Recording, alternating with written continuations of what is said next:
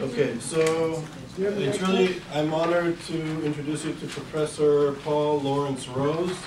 And before we begin, I would like to publicly congratulate Professor Rose.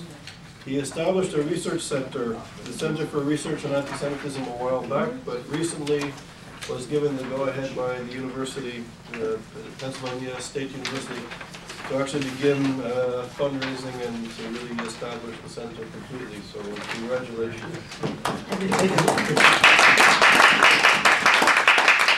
was going to say it took 15 years. I don't think you, even Yale, could have stretched you out that long. No, but it's wonderful. I think the more centers of this kind, the better.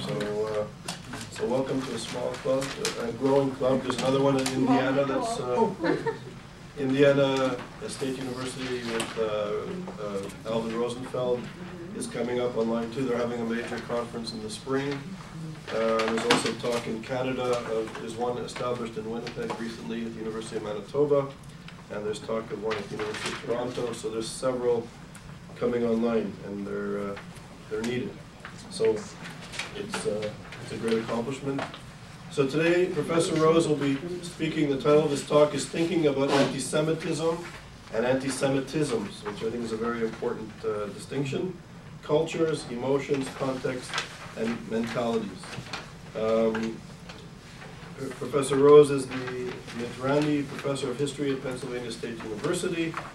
He is the Professor of Jewish and European History, Jewish Studies and European History, and the Director of this new center. And he's a permanent fellow at the Institute of the Arts and Humanities Studies.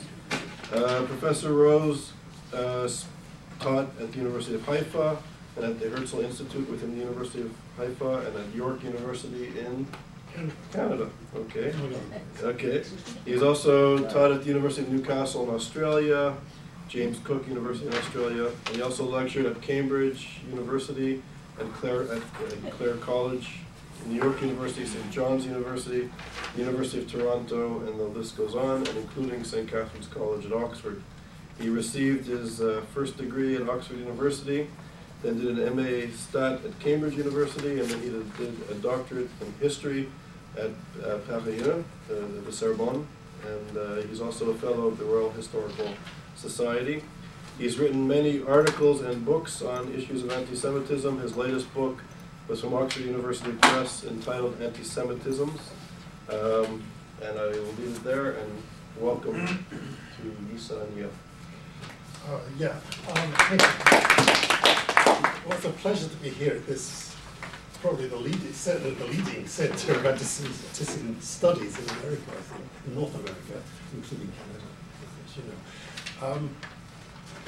Some of you may have been at the big conference, the big event in August, and I'm sure you're still remembering that all too vividly. It's such a change to be at a gathering where you were almost preaching to the choir, or converted for a change. Everyone's more or less on the same page, and different bits of the page, but it was quite an event, and usually you have to sort of defend your position about the Middle East, or about Jewish history, or anti-Semitism, and for once everyone was, started off on the same beginning point of positive sympathies, and then they could argue from that, I think.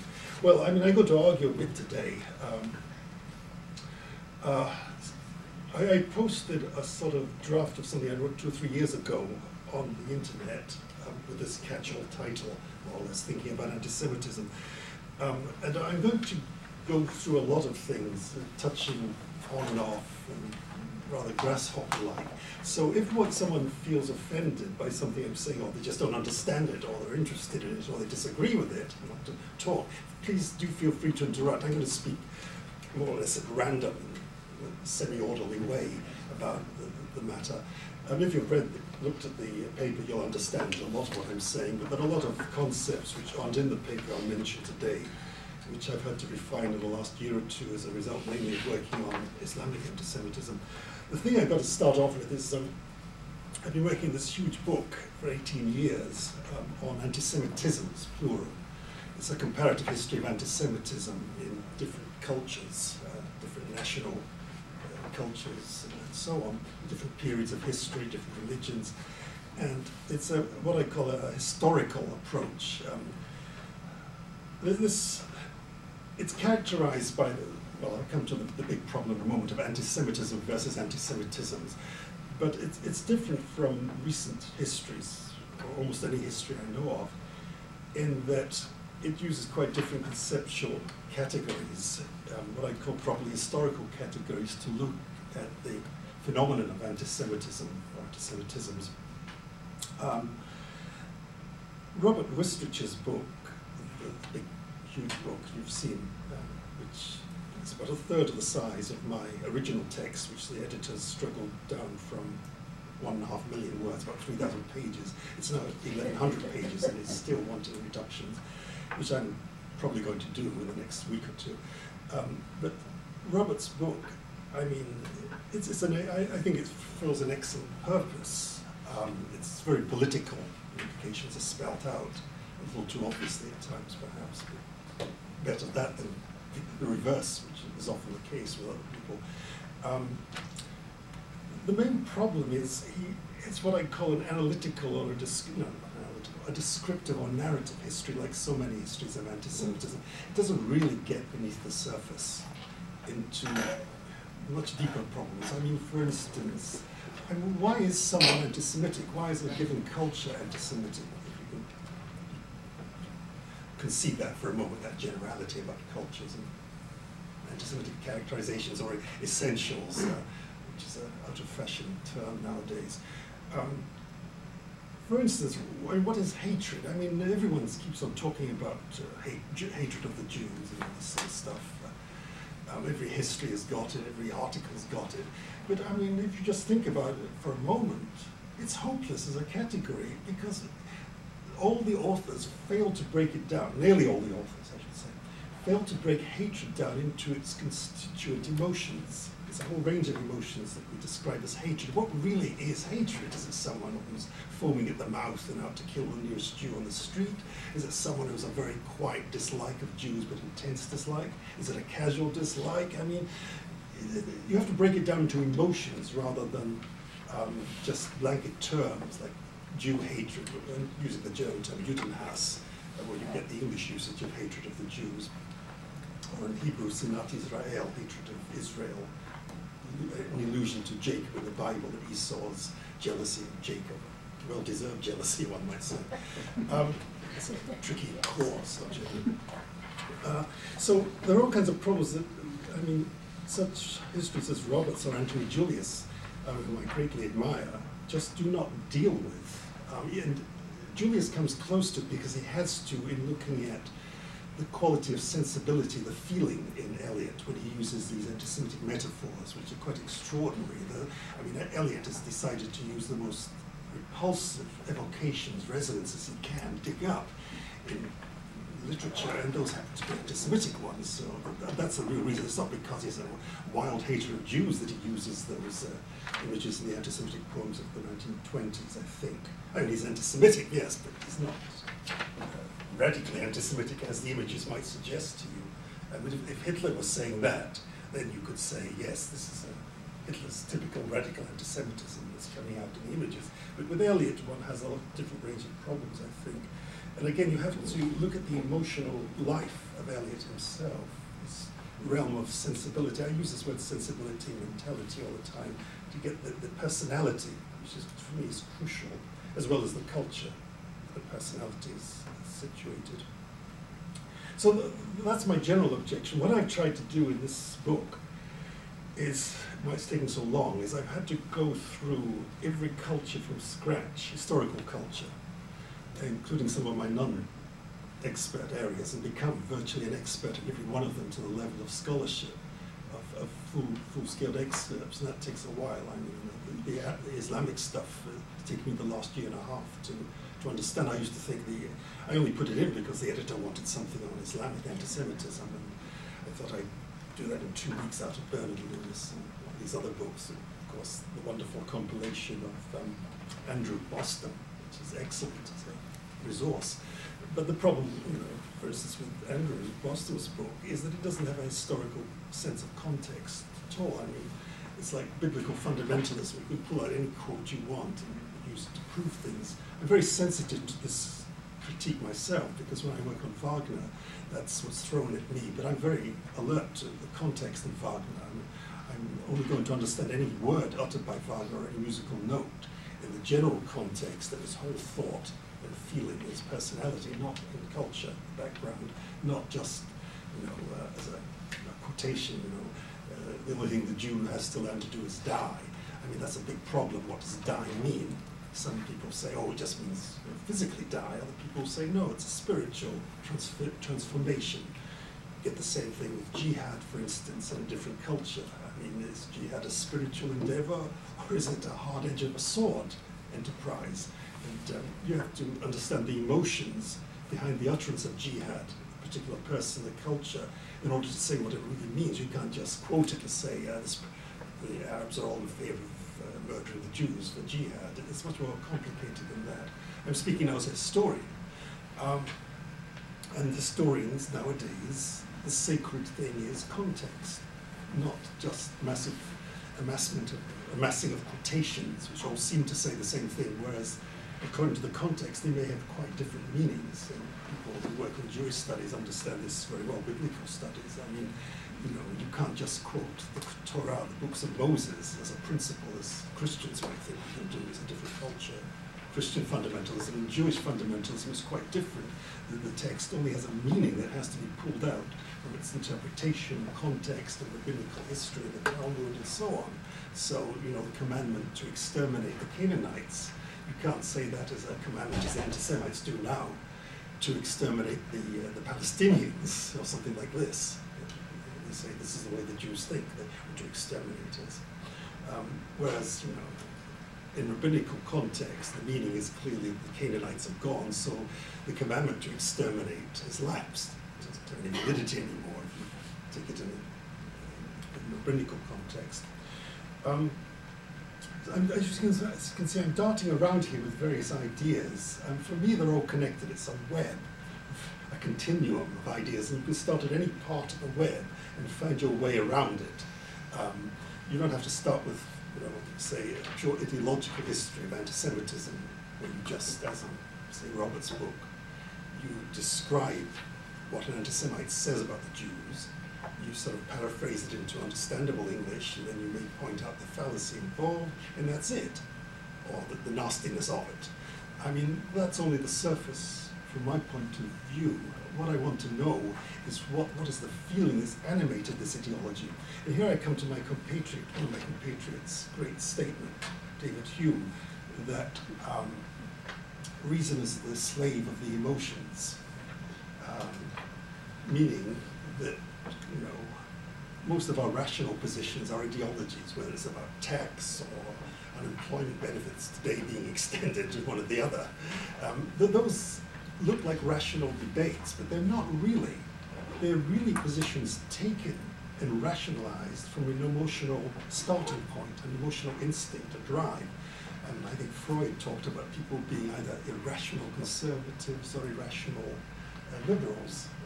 It's a Gilbert and Sullivan song about are you born a little conservative or a little liberal or something, I remember. So we've got this to look at. This is the role of emotions, and that's what I've dealt with in the book. So, coming to a bit more orderly exposition now, what the book uses as its basic categories is, apart from description of the anti-Semitism, the ideology, which is just the surface, there are two aspects. One is that every anti-Semitism is conditioned by its culture, as well as by the personality of its individual author, in the case of a text. You can only understand a Hitler statement in the context of Austro-German culture, plus Hitler's own attitudes and personality. Otherwise, if you just use it, as some historians do, as an objective text statement, it's liable to be very much misunderstood and often underrated in the intensity of its hatred, I think. So that's the first thing, that you look at each anti-Semitism in Europe, European or world history, in the context of its own culture. The second thing I've used are emotions themselves, looking at the personality, analyzing the exact nature of the hatred, whether it's resentment, social panic, there's a whole jealousy, envy, paranoia. There's a whole stream of particular emotions which one has to identify. And you'll find that in a given text, from sentence to sentence, or even within the same sentence, a given author will flit seamlessly from one to the other. So you're not sure which one he's got in mind. In other words, it's a flux, a chaotic flux of emotions. When those memory excerpts were shown at the big conference by a couple of speakers, I mean, I think a lot of people picked it up in the audience that it was just inchoate ideas, one after the other. The only thing they had in common was a sort of hysteria. And it didn't matter about rational truth or anything. The sentences were rationally organized, yes, sort of. Subjects, predicates, and there were paragraphs even, and logical arguments and ideologies. But the only thing that made sense in this flux was an emotion that was driving a particular Islamic emotion. It's very widespread in Islamic culture, especially nowadays. So my key is the emotions plus the cultures. And once you look at those two, and fuse them all together, looking at any given country, you'll begin to understand the anti-Semitism on a much deeper level than I think is usually available. There are some big problems here. If you remember Hannah Arendt's material, for instance, you'll recall that her big point was that anti-Semitism as such only originates with modernity, the 18th, 19th, 20th century, with the modern man, industrialization, modernization of culture, all the rest of it. Her concept was anything before that, before anti-Semitism, which led to the Holocaust, anything before that was really sort of anti-Judaism. It wasn't really worthy of the title of anti-Semitism. This is a very common attitude nowadays. But again, I think it's very fallacious. She reserved her utmost scorn, if you recall, for the term eternal anti-Semitism. She laughed at it in her books, constantly mocked it. And eternal anti-Semitism was a term used by Jewish historians who said, look, the Goyim, non-Jews, always hate us. There's no way out of it. This is the Jewish concept of anti-Semitism, Sinat Israel. It starts off in the Bible with Jacob and Esau, and Balak and Balaam, and it goes on and on, Pharaoh, and then Ahasuerus and Haman, and then the Maccabees. And it's just one long sequential history of Jew hatred of Israel, the Jews. Well, that's what she disliked, since she was so critical of Jewish culture. She was very perverse, as you know. Got carried away by her perversity very often, especially as far as Heidegger was concerned, unfortunately. But she mocked eternal anti-Semitism, but here you can see a problem, the big conceptual problem of the history of anti-Semitism. Is there a capital A anti-Semitism, an eternal, universal anti-Semitism, which erupts in different periods, in different cultures, but always targeted on the Jews, and always there latently somehow or other? It's an essential mental trait, category, way of thinking, feeling. Or do we have, as many historians now argue nowadays, just a series, a whole spectrum of anti-Semitisms, that is, products, constructions of individual cultures, periods, and so on? And so there is no essential universal anti-Semitism, no eternal anti-Semitism at all. Well, I mean, from my point of view, this is a false, misconceived question, like so many. I mean, what I try to do is to fuse the two together to show it's a false question. There are certain aspects, features, which I'm sure represent eternal anti-Semitism. Sometimes it's the techniques, I mean, the obvious techniques you're aware of, for instance, projection. You project onto the Jews your own hatred of the other, or your own intention to deal harshly with the Jews, and even Hitler and all the rest of them. They're saying the Jews are out to kill us, and so forth. In the Middle Ages, the Christians say the Jews are out to kill us, therefore we must kill the Jews first. So there's no intention of the Jews to kill the Gentiles, obviously. They're suspicious of the Gentiles, they're fearful, they may even dislike the Gentiles, they may even be willing to keep them at arm's length, and not be happy at Gentile misfortunes in some cases. But there's certainly no attempt to murder or mistreat the Gentiles at all, or even to cheat, just ordinarily cheat the Gentiles commercially. That's frowned upon in many rabbinical writings as being worse than cheating a fellow Jew. And here we go to the history of the Talmud as it's received in anti-Semitic mentalities. Right to the present day, I could pull out things. I mean, even the Protocols of Zion is a secularized version of the old anti-Talmud anti-Semitic arguments, namely that the Jews have a conspiracy to dominate the non-Jews, that they're able to cheat, they're able to murder the Jews, and it's the Talmudic quotations are either pulled out of context, sometimes they're rebutted in the Talmud itself, or sometimes they're just outright falsified. Hitler's earliest publication in 1924, a sort of publication, his dialogue with Eckhart, rages on and on about the Talmud, and you find it constantly coming through right to the present moment, even in the Islamic material. I've been doing a book on this for many years, in tandem with the big anti-Semitism book. I was struck how the two things merged together, the whole history of anti-Semitism and the anti-Talmud fervor. You get it in Luther. I mean, it goes on and on about the Talmud and the mistreatment of Gentiles by Jews legitimized by the Talmud and so on. That's a purely emotional suspicion of the other, of course. So again, one must analyze it not so much in intellectual terms, but in emotional, psychological terms. Some of what I'm saying might ring a bell. You might say, what about Adorno's authoritarian personality? And that is one wonderful treatment of anti-Semitism from the point of view of a history of the emotions. It really is a masterpiece. But being a sociologist, I'm apologizing to sociologists here, it's one-dimensional, it's too static, I think. It does not have a sense of historical development and context, but it's a wonderful collection of case histories of emotions. I mean, the only thing that links all these case histories is the pure emotionality of the individual, whether you call it paranoia, resentment, or hysteria, panic, whatever you want to call it, sometimes envy, greed, distrust, authoritarianism, and all these emotional qualities that you find in the Adorno authoritarian personality. It's a wonderful book, and I've exploited it to the fullest, not the individual cases, but the personalities, types that you find there. Again, you find it described in a way, this emotional approach, in Sartre. As you remember, in Anti-Semite and Jew, Sartre, it has its problems, the book, but he has a wonderful portrait of the typical anti-Semite, you might remember, as a person of raging emotion and paranoia and inferiority. And so does Nietzsche, come to think of it, but not as well worked out as Sartre. But of course, Sartre is actually talking about Céline, the novelist. It was a classic case of the hysterical anti-Semite, where the emotions are brought up right to the surface, without any camouflage, any rationalization. It doesn't rationalize the Jews are trying to drag us into a war, so we must exterminate them first. It does rationalize it, Céline, to that extent.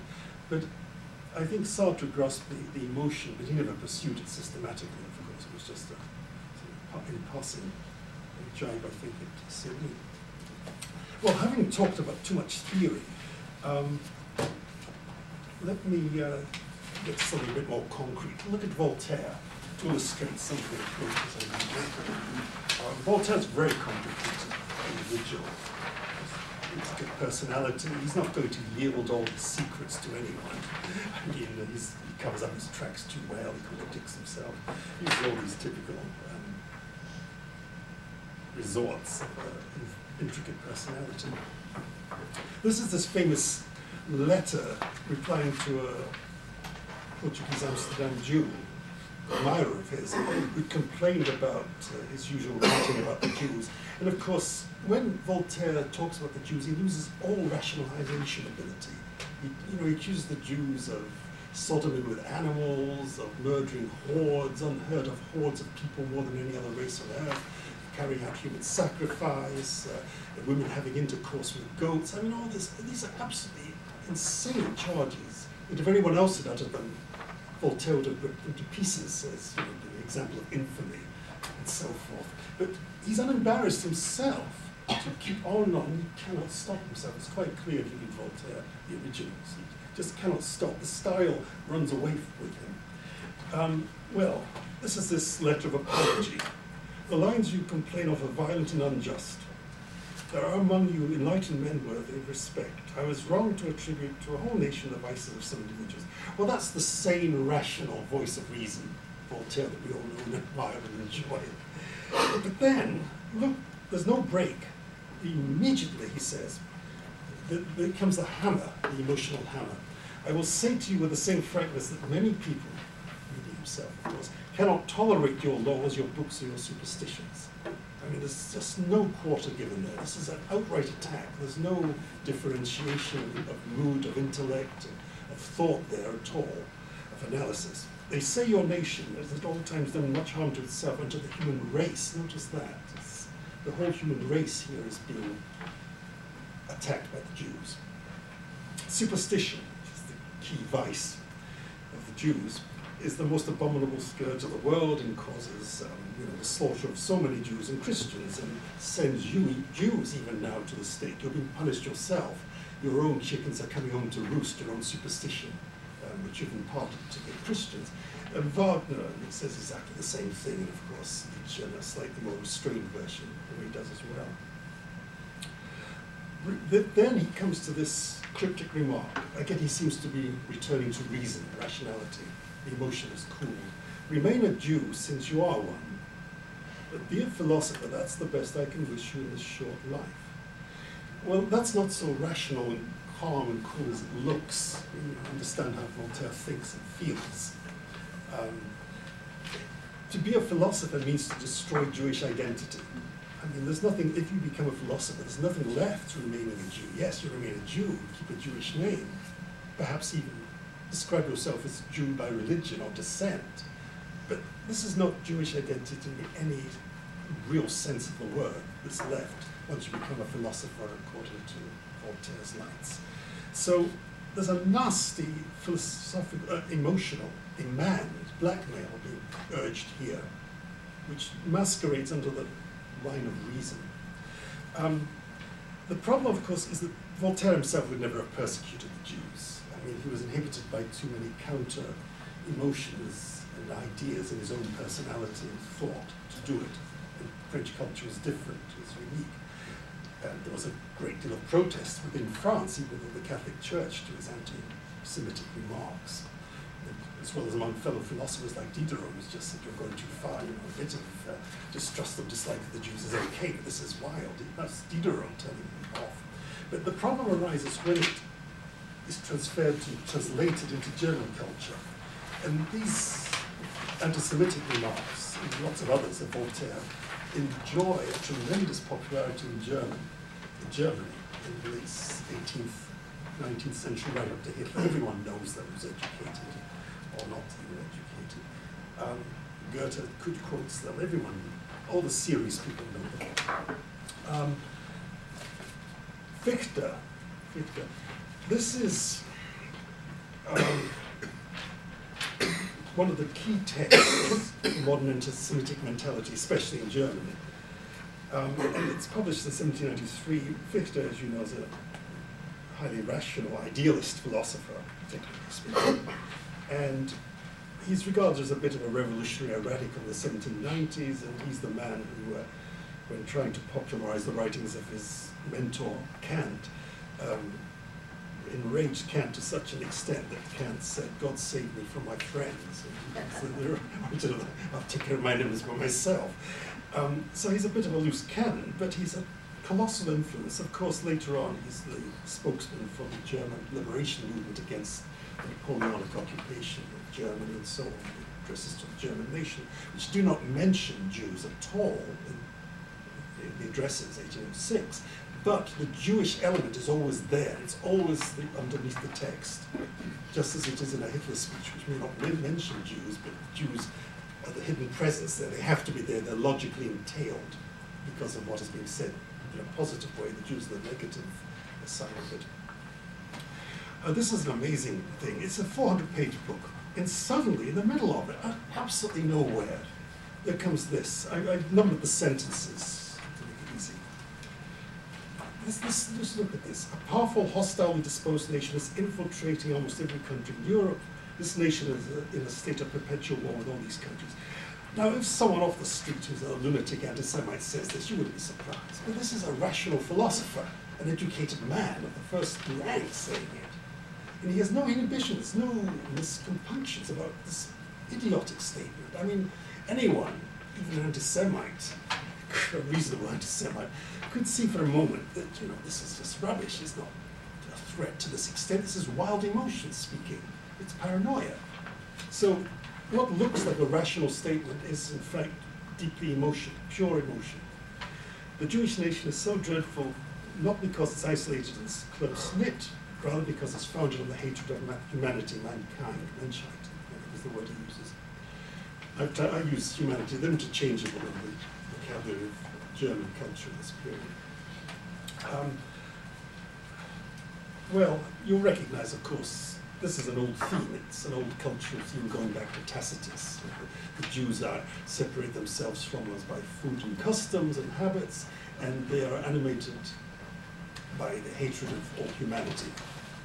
It's humani generis, human race in Tacitus. And everyone knows that. And it's quoted here, obviously being cited. But the problem is, and it's also present in Tacitus, but not to the same emotional intensity. The problem is this is, you know, a radical statement. If you say that, as many of the books, textbooks say, that, you know, anti-Semitism originates with Christianity, a demonic concept, the emotional concept of humanizing the Jews is a Christian invention.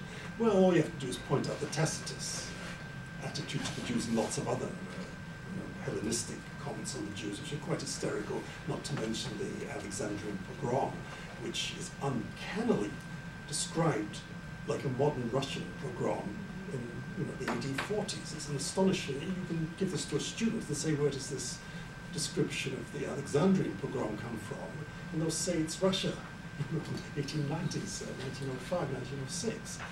And that's an aspect, again, of eternal anti-Semitism. We get this recurrence of techniques, whether they're ideas or whether they're measures or ways of dealing with the Jews, the actual technical measures, the physical measures.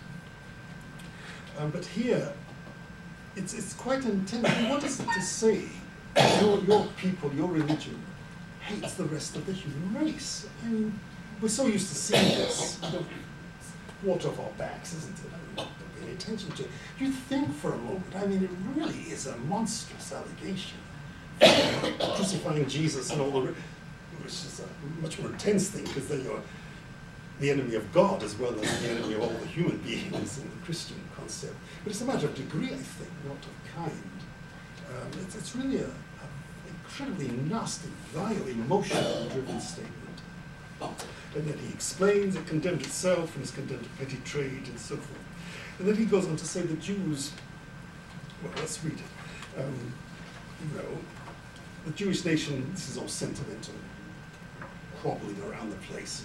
It's really disgustingly funny, actually. Number 4, the Jewish nation excluded itself from our meals, festive toasts, sweet heart-to-heart exchanges of happiness by the most binding element of humanity, religion. It separates itself from all others in its duties and rights from here until eternity. The Jews can never change. So we don't need a biological explanation of immutable Jewish nasty character. Just the Jews create their own nasty character for eternity. This is what I call proto-racism. We don't have the full biological stuff until the 1860s, 1870s, of course. But then immediately, after this, what you could call rational, or comparatively rational statement, justification for anti-Semitism, he says, look at the tone. One would expect something different from such a people than what we see. Namely, that in a state where the absolute monarch may not take away, confiscate my ancestral dwelling, where I retain my rights before the all-powerful royal ministers, the first Jew who it so pleases pillages that which is mine and goes unpunished. You see all this, it cannot be denied. I mean, this is not a reasonable argument. I mean, especially for an academic philosopher. It's wild, it's ungoverned, it's pure passion coming out here. There's no pretense of trying to rein it in any longer. He simply cannot help himself. This is not intellectual discussion at all. And anyone who's thought for a moment at that time, any acquaintance of his would have said, look, of course it's rubbish. You know, of course the Jews are not able to pillage me in the street or pillage me from my house or whatever. It's a wild emotional charge. And then he says, number 6, you know, those of you who want to emancipate the Jews, doesn't it occur to you that the Jews are citizens of a state more secure and powerful than any of yours? In other words, it's the Jewish international conspiracy in a state within a state, and so on. So these are old established ideas. A state within a state is an old slogan that dates back actually to the 16th century French wars of religion, where the Protestants were called a state within a state by the Catholic regime, but here it's applied to the Jews. So it's an old concept on an ideological level, but what is striking is the fact that the bogey of the Jewish international state, which is more powerful than any European state, is obsessing him. It's purely emotional. Then there's this wonderful footnote. What time is it? I don't want to go on. I'll try to wind it up within a couple of minutes. Let the poisonous air of intolerance stay as far from these pages as it is from my heart. This is the usual affectation of humanity and brotherhood and so on, and pure humanity in German. He who overcomes the difficult, insurmountable barriers which lie before him, the Jew, and attains a love of justice, humanity, and truth, that Jew is a hero and a saint. I don't know whether such Jews existed ever or exist today, I believe, when I meet such Jews. Well, it's charming, isn't it? I mean, it's very debonair and it's elegant. But I mean, it's again a monstrous statement, absolutely monstrous. He's saying the Jews are not full human beings. He's saying that most human beings, nearly all human beings, unless the wicked ones or crazy ones, have a natural love of justice, humanity, and truth, even if they don't always practice it. But at least they've got the natural law within them, as in Kant. Moral law is a human phenomenon. But here he's saying they don't have this Kantian inner imperative moral categorization. He's saying they're not human beings. And so here we get the beginning of this concept that Jews are not human. And of course, once you go much later and you have all the ideological paraphernalia developed and the racial instincts and the politics and sloganizing, then you get the Jews as subhuman in the Holocaust. But this is the emotional basis, foundation of the whole way of thinking and feeling, the whole mentality that leads to the Holocaust. They must have human rights, even though we will not grant them to us.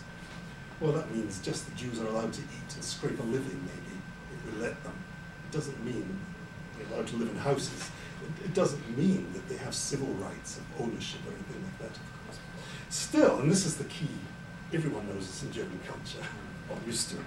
Still, I see absolutely no way of giving them civil rights except if we one night chop off all their heads and replace them with new ones, in which there would be not one single Jewish idea. I said, well, is he physically saying we want to chop off the Jewish heads? Of course not. It's a joke. And this is one of the prime characteristics of especially German, but most anti-Semitisms. This ambivalence, this ambiguity about metaphor or spirituality or figurative language and real physical practice and policy. Now, of course, here he can see no way. It's still unthinkable in the Enlightenment, which he's part of, to start mass murdering people, Jews. But there's a sort of, if only, it's a latent thing. You get it in Wagner, by the way, explained explicitly. So he would say it's a joke.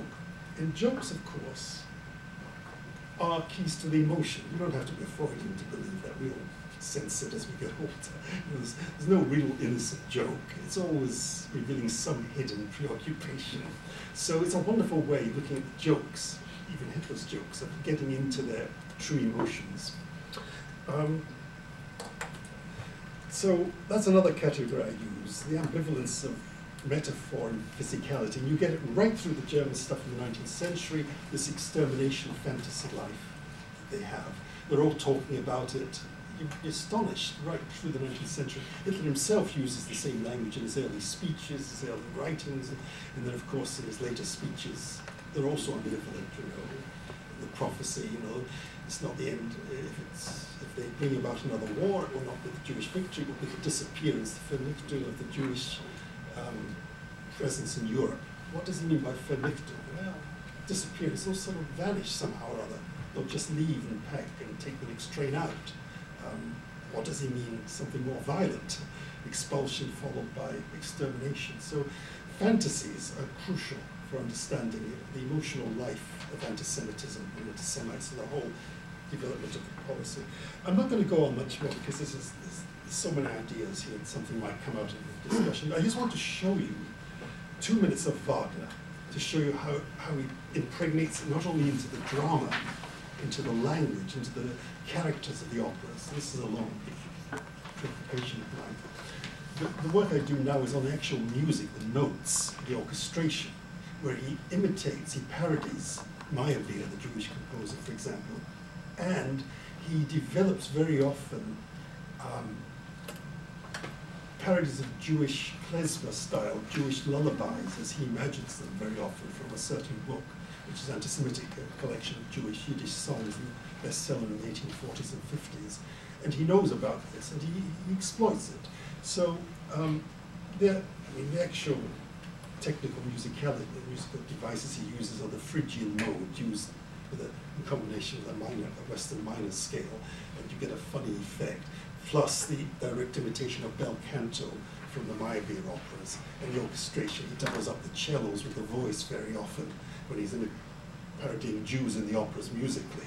And this is something he never does when it's a normal heroic character on the stage. It's only when there's a Jewish allegorical personality that he'll use the doubling of the cellos and so on. He uses it, for instance, in the lovely opening duets, the Rhine Maidens in Rheingold, between Albrecht and the Rhine Maidens, where the three of them have a duet in turn with Albrecht, and the voices follow a certain pattern, doubled by the cellos. The bit is here is from Siegfried, which Mahler said was the most wonderful anti-Semitic opera of all. He said it's so cunningly suggested, the anti-Semitism, musically as well as textually and dramatically and philosophically. He said, if I were to conduct it for you properly, I'd show you how it comes out. And so then Mahler says, Mima is me, basically, the Jew in this opera.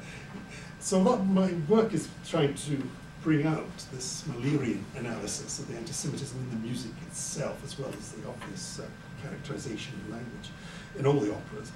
Let's just look at this. This is where finally Siegfried has his eyes open and understands the true words spoken by the Jews who are trying to seduce him, exploit him, control him, and of course allegorically Wagner, Germany itself. And he's, finally, the only way to deal with them is to kill them. Metaphorically, dramatically on stage, Siegfried murders Mima after Mima's come out, despite himself, with his true intentions. So can we try number 2? Oh, wait.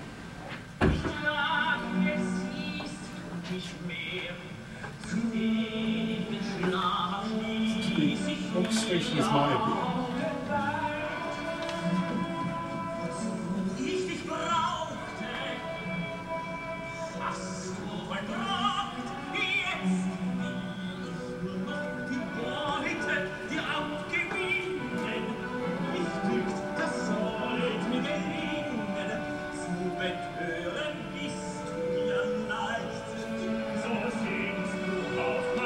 Major key.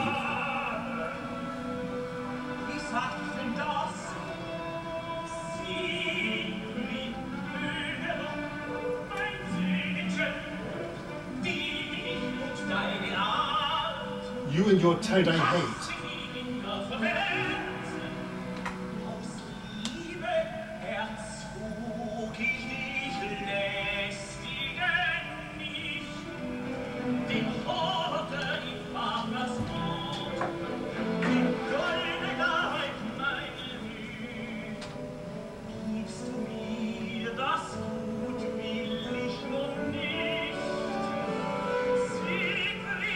Meyerbeer.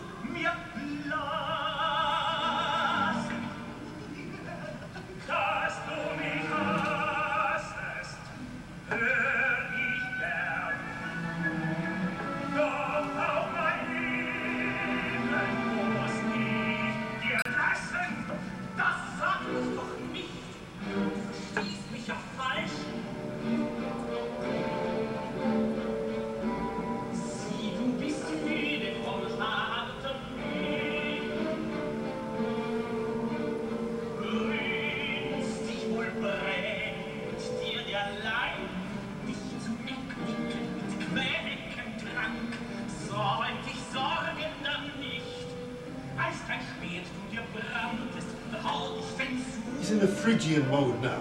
Klezmer stuff. You don't actually see the murder. But you can see how dense it is.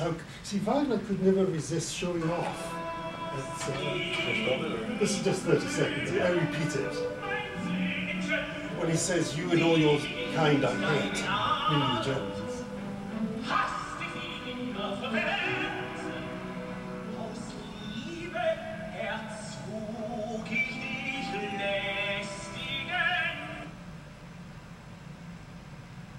That's emotionally how Wagner sees the Jews. Now, when I say a lot of these things are just techniques projecting stuff onto the Jews, blaming the Jews for anti-Semitism, it's the Jews' fault, it doesn't mean that they're just using them as excuses or pretexts. They really do believe these things when they project and then blame the Jews. It's absolutely unmistakable because that's their emotional universe. And this is Wagner's emotional universe about the Jews. I mean, to analyze his ideology about the Jews is pretty pointless, I think. I've learned in so many years. I mean, unless you understand how you get inside his head and his realm of feeling, and then you can get it, and then you can relate it to German culture, sitting in the context, and look for the similar emotions in German culture. The only other thing I should say is one of the key concepts I've been using of late is that of the moral economy, some of you might have heard of. This is something that was invented or conceived, I think, by quite different reasons by the English historian E.P. Thompson in the 70s to try and explain why people say in the Middle Ages, they regarded the economy as moral. Peasants did this, and townspeople did this, and nobility did this, and kings did this, and everything was right in God's heaven, basically. The economy was a moral entity. Nowadays we have different ideas. We think there should be fairer distribution of wealth, so that is our new moral economy. But if you look at Eastern Europe in particular, in the late 19th pogrom period, forget in Germany, in the 20th century, you'll see that the moral economy goes a lot of a distance, and some people have done this already, in pogroms, to explaining the mass murders of Jews and the collusion by various East European populations with the Germans during the Holocaust, or even before the Holocaust in 1918 to 1922 or so. This is a very intense situation you get in Eastern Europe of ethnic massacres. And a lot of it is because people see the economy changing and Jews are taking new roles and the peasants don't have the roles they used to have, say in Poland in the earlier 19th century. So there is a sense of the moral economy being turned upside down, and the Jews are seen as being at the forefront of this transformation. And of course, it's an emotional reaction. Your whole world is shattered, and you're going to react emotionally. You may have a reason. You may say, oh, the Jews are Bolsheviks, or the Jews are taking over our trade. That's the rational description, excuse, pretext, or analysis. But of course, what's driving that? Because really what drives all these things is the emotion. Thus, when you decide to be reasonable, to take a reasonable analysis of some phenomenon or other, you could say that's being reasonable.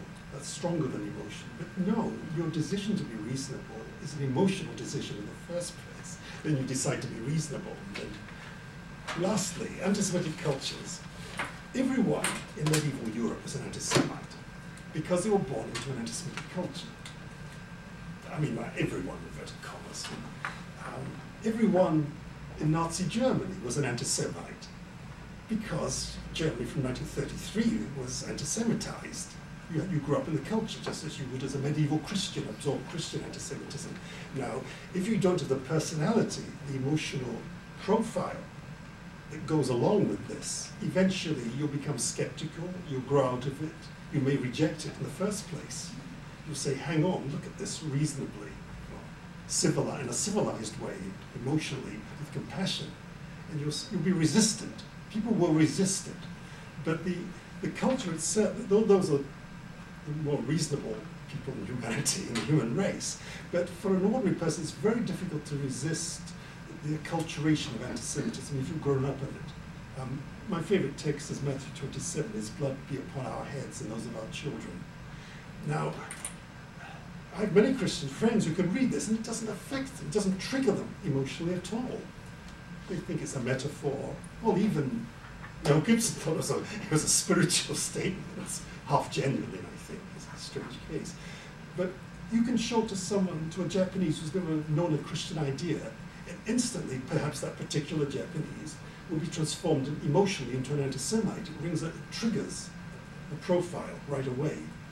So we're dealing with human types, individualities, and not entirely with cultures. People can be resistant to a culture. And that's the best prospect, I think, for the initiatives of preoccupation with Islamic anti-Semitism, which is now